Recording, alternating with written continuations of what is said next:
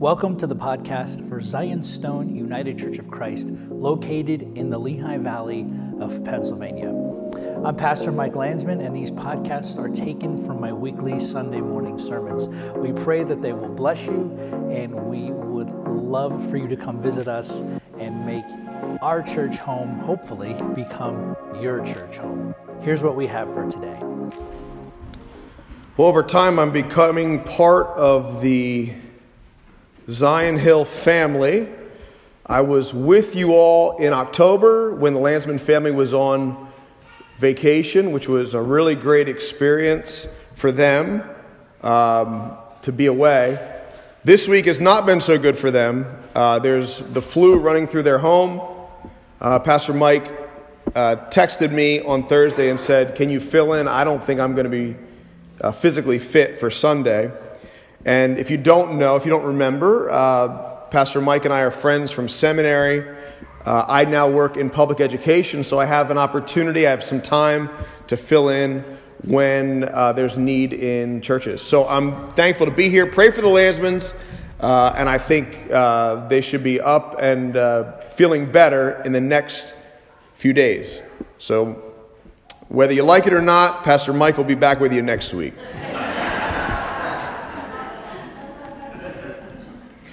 I'm going to be preaching a sermon from 1 Corinthians chapter 2, which is one of our readings. I'll be mainly focused on verses 1 to 5, and I've entitled this, "The Message That We Need and the Way That We Need It." To give a little context of this letter to the Corinthians, this is a church with major divisions. There were divisions in this church concerning personalities, divisions over the Apostle Paul's authority, divisions over sexual immorality and how leaders should deal with it. There were believers who were suing one another. There were marital divisions. They were divided over food offered to idols and what they should do with it. There were divisions over head coverings. There were divisions over the Lord's table. There were divisions over how they exercised their spiritual gifts. There were divisions over how they should show love to one another. There were divisions over orderly worship and what that would look like. And there seemed to be some divisions about understanding the resurrection of Jesus Christ in chapter 15. So how does Paul move to bring unity to these people? Friends, we live in a very divided age. In our country, there's political divisions, there are denominational divisions, there are racial divisions.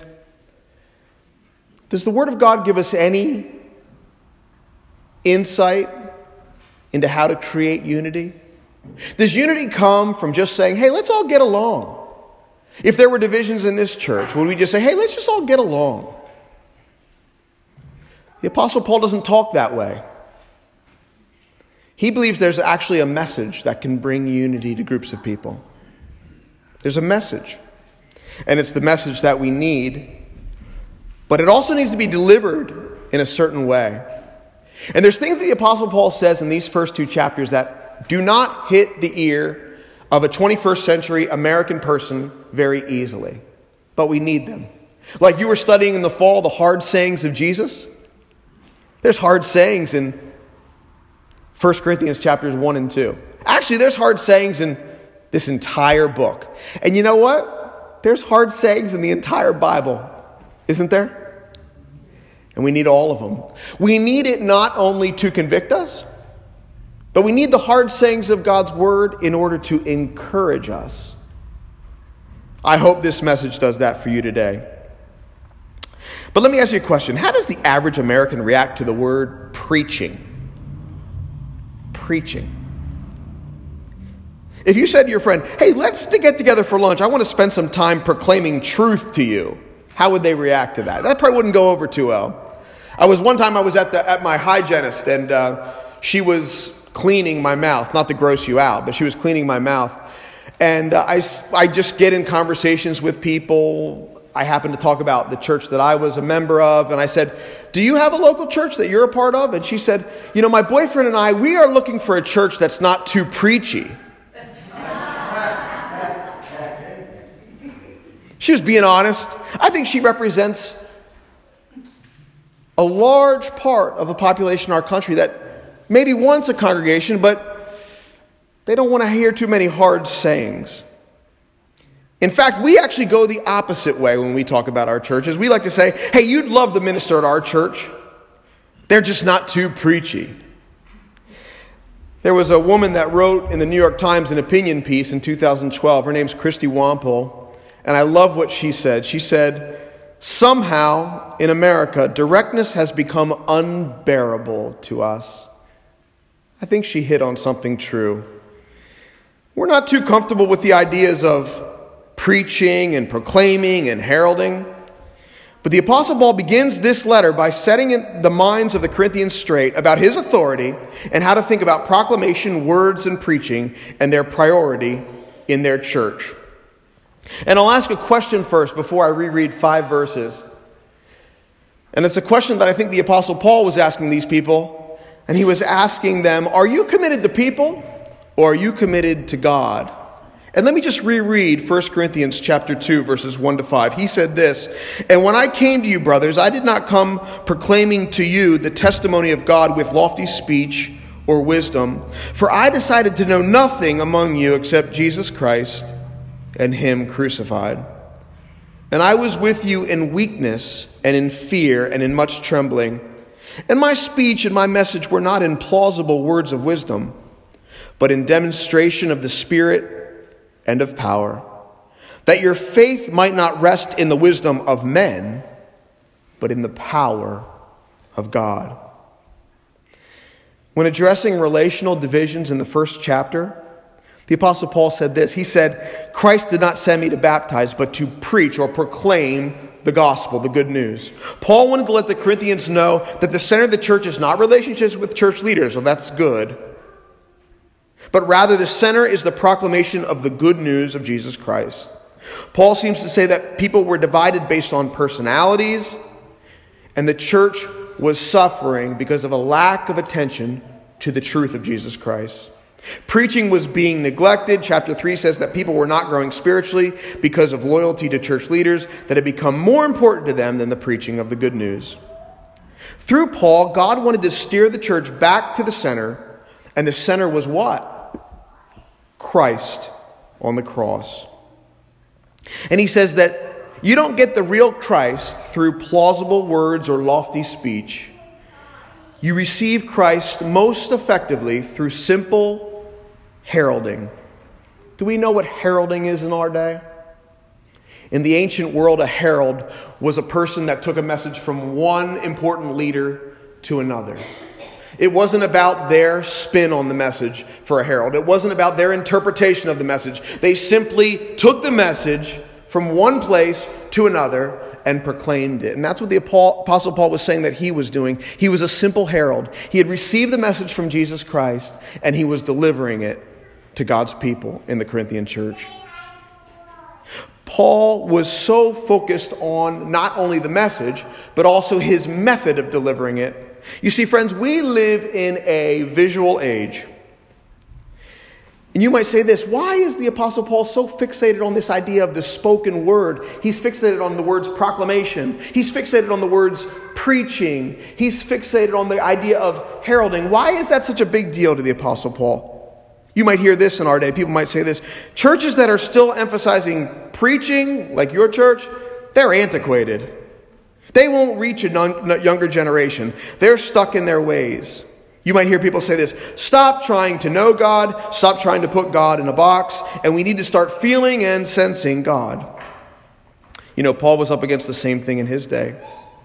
He was up against the cultural elite of his day, philosophers and debaters of the age, who basically said, don't rely on the truth of the cross. Be better at philosophy. Be better at debate. Sociology needs to be your main focus. And there's nothing wrong with any of those things. But Paul knew that in God's economy, words bring life. Do you remember that? Words bring life. How did the universe come into existence? God spoke it into existence, Genesis chapter 1. In Isaiah 55, the prophet says this, For as the rain and the snow come down from heaven and do not return there but water the earth, so shall my word be that goes out from my mouth. It shall not return to me empty, but it shall accomplish all which I purpose and shall succeed in the things for which I sent it. Of God's own will, he brought us forth by the word of his truth. When the words of God go out, the Apostle Paul knew this, they create spiritual life. But Paul says that effective heralding or proclamation or preaching is a demonstration. In verse 4 we see it's a demonstration of the Holy Spirit's power. Usefulness to God is not found in noble birth.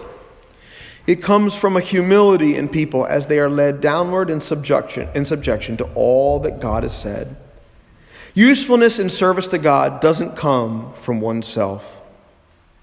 It springs from a spiritual giftedness and a fidelity to the message of the cross. Effective preaching comes from listening to all that God has said, being shaped by it, and communicating it with conviction. There can be no soft pedaling in faithful proclamation, nor can there be an unbiblical heavy-handedness. The message of the cross must reign supreme. Now, is this message that the Apostle Paul is talking about, is this message all that we need? When the Apostle Paul talked about the center of his ministry, the Corinthians, he wrote, and I read it for our young people, "For I decided to know nothing among you except Jesus Christ and him crucified." Now, does that sound strange to us? The Apostle Paul was a learned man, highly educated, formally educated. And he says, "I purpose to know nothing among you except Jesus Christ and him crucified." Trust me, the Apostle Paul is not putting down formal education. The Apostle Paul is not calling Christians to be empty-headed buffoons. What did he mean? What did the Apostle Paul mean when he said in chapter 1 of Romans, the message of God, the message of the gospel is the power of God? What did Peter mean when he said that Christ's power had granted us all things when it comes to life and godliness? Here's what the apostles seem to mean. The strength, might, and the ability of God to save and bring about growth in people is fused to us through the message of the cross. The power for salvation and spiritual growth is not in better decisions. It's not through therapy. It's not through life skills training. It's not through medication or social work. And all of those things are good. My wife happens to be a social worker. I happen to be in public education, teaching better decision making and life skills. I take medication myself. All of those things are good. But there is nothing that can bring spiritual life except the message of Jesus. You may need medication to help order your thoughts or your mood, but only the message of the cross will change our hearts. Your children may need therapy to help with their behavior at school, but only the message of the cross will save their soul. We will need help. We will need to help young married couples grow in maturity and their decision making, but the greatest need is to understand the message of the cross. The greatest need is the need of the soul, which can only be touched through the good news of Jesus. When we think of great proclamation or great words, what do we think of? You know, our political climate right now, we hear a lot of great speeches. Maybe speeches that you love or speeches that you hate. But the way speeches are delivered in our culture is not the way the Apostle Paul says that the message of the cross needs to be delivered. In chapter 2, verse 1, he says that his message was not in lofty speech or wisdom. In verse 4, he says that his message was not in plausible or reasonable or probable words. The Apostle Paul seems to be opposing the method employed by professional orators in his day. And professional orators in his day were people who were highly formally educated, but also great speakers. And they would go into the center of town and they would say, give me a topic to speak on. And people would give them a topic and they would wax eloquent on that topic. That's an amazing ability. The Apostle Paul says, that is not the way that I approach you Corinthians, and that's not the way ministers should approach their churches. He says in chapter 4 that the words of God need to come as a demonstration of the Holy Spirit's power. In other words, God does the work. God supplies the gifts. God's Holy Spirit applies the truth. Growth of an individual or growth of a church or growth of a nation comes about as God does the work, applying the truth of Jesus. I don't sense that Paul is saying that we shouldn't be good with words, or preachers shouldn't be good with words, or that we should be empty-headed or uneducated. Of course, Paul does not believe any of those things. What we sense Paul is saying is that the one who communicates the truth of God must forsake appealing to the will. We must forsake manipulating people or trying to get people to make commitments that they're uncomfortable with. We must forsake our ability to craft great sermons. We must forsake a desire to appeal to the natural reason of man. We must forsake dangling prosperity and good times in front of people. We must not be fixated on receiving the appreciation of people. Christian proclamation is God-focused. And the Christian minister, whether they be professional or lay people like us, must rely completely on God. We must proclaim a crucified Jesus in a crucified style. That's what the Puritan John Flavel said. Does this truth of Jesus benefit us, though? Would it benefit the Corinthians to listen to the message of the cross? In other words, does the truth of Jesus actually make a difference in people's lives? I think when we're discouraged, we don't think that. When you're discouraged and you're down, sometimes you're tempted to think, I don't think the message of Jesus has made that big of a difference in my life. Let's not go based on our experiences. Let's go based on what the Apostle Paul wrote. Does the truth of Jesus, does the message of the cross, does it shape us in any way? In chapter 1, verse 21, he wrote this: God was pleased through the foolishness of what we preach to save those who believe. In other words, God uses preaching to rescue people from darkness. You and I were not born loving Jesus Christ. We were born distanced from him. We were born wanting our own way. And if we have any faith in us at all, it's because God's been good. Even the faith of a mustard seed. You ever feel that way? You ever feel like my faith is so small it feels like that of a mustard seed? Tiny, tiny bit. That's good. That's from God. He gave that to you. Chapter 2, verse 5, the Apostle Paul says, my speech and my message were not in probable words, so that your faith might not rest in the wisdom of men, but in the power of God. Listen, can you imagine how insecure we would be if our faith rested in the wisdom of men? Here's why we would be insecure. Because the wisdom of men shifts about every 10 years. Things that I believe were 100% true 30 years ago, science now tells me they're not true anymore. Right? Things that our society says, this is the way it has to be 15 years ago, now our society says, no, it's got to be different. That brings about insecurity. The Apostle Paul says, make sure your faith doesn't rest in the wisdom of men. Make sure it rests in the power of God. See, we worship a God who oversees our world, and our God has chosen to save people as the message of the cross is proclaimed. Sometimes the message of the cross is proclaimed at home, sometimes at work, sometimes at school, and always amongst the church. In God's wise plan, he gives his people the privilege of hearing and proclaiming the message of Jesus. Sometimes the message falls on deaf ears, but other times it creates life. It supernaturally opens people's eyes to things that they didn't believe before.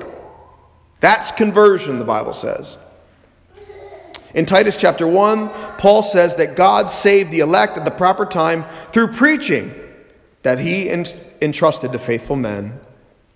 As a result of this truth, 1 Corinthians says that God brings people to faith, not man. God does the work in our world through the proclamation of truth so that no human might boast in the presence of God.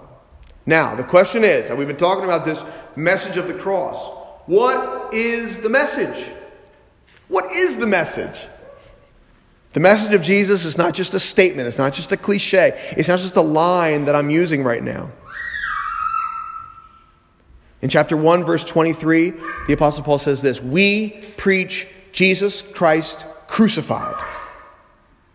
He says in chapter 2, verse 1, we preach the testimony of God. He says in chapter 2, verse 2, I want to know Jesus Christ and him crucified. The Bible is God's revelation of himself, with the death and resurrection of the perfect Son of God, Jesus, at the very center of the story. The Bible gives the message of the cross, but what is the word of the cross? In a nutshell, here's what it is. Before God laid the foundations of this earth, he had already purposed to draw a people to himself through his Son. God created the earth and created Adam and Eve, knowing that they would sin. Because of the sin of Adam and Eve, all humankind is born separated from God.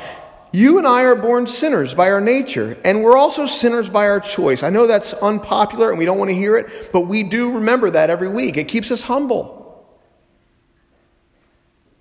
We're born hostile towards God and his way of salvation. And the entire message of the Old Testament anticipates the coming of Jesus Christ, especially his death on the cross. God the Son, Jesus, took on flesh and came to earth as a sacrificial lamb. He willingly endured the physical pains of life on earth. He willingly endured his torture and his execution. But even more impressively, he willingly endured separation from his Father. For on the cross, God the Father judged the Son. On the cross, God laid on his Son his righteous anger towards sin. On the cross, Jesus Christ took the punishment for the sin of all who had ever placed their faith in his work. Christ made the payment for the sin of his people, the people of faith, on the cross. The message of the cross is not an easy message to digest, but it is a glorious message for us who believe. It's not easy because it's so bloody. The message of the cross is a message of torture. It's a grotesque message that pits my sin against the holiness of God. And the only way that an individual can be made right is for blood to be shed. But through the word of the cross is salvation and forgiveness. Through the cross, God's righteous anger towards sin has been satisfied. Through the cross, all of the demands of the law for righteousness have been met. Through the word of the cross comes real turning away from sin. Through the word of the cross is all that is needed for holy living. Through the cross, I stop working towards God and start trusting in God. Through the cross is freedom from sin's penalty, and we receive a Christ-focused vision of eternity. If you've been changed for real, if you've been given faith, it's not by your effort. It's not by my effort. It's through the work of Jesus Christ. Through the cross, sinners are made saints. Appetites change because of the cross. And it's slow, and it's painful, but we are losing the taste for sin that we once loved. Through the cross, true believers are justified by faith alone in Jesus Christ. Let's pray.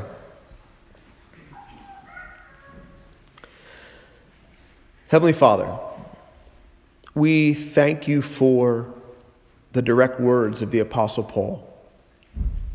May they convict us. May they encourage us. May we see Jesus.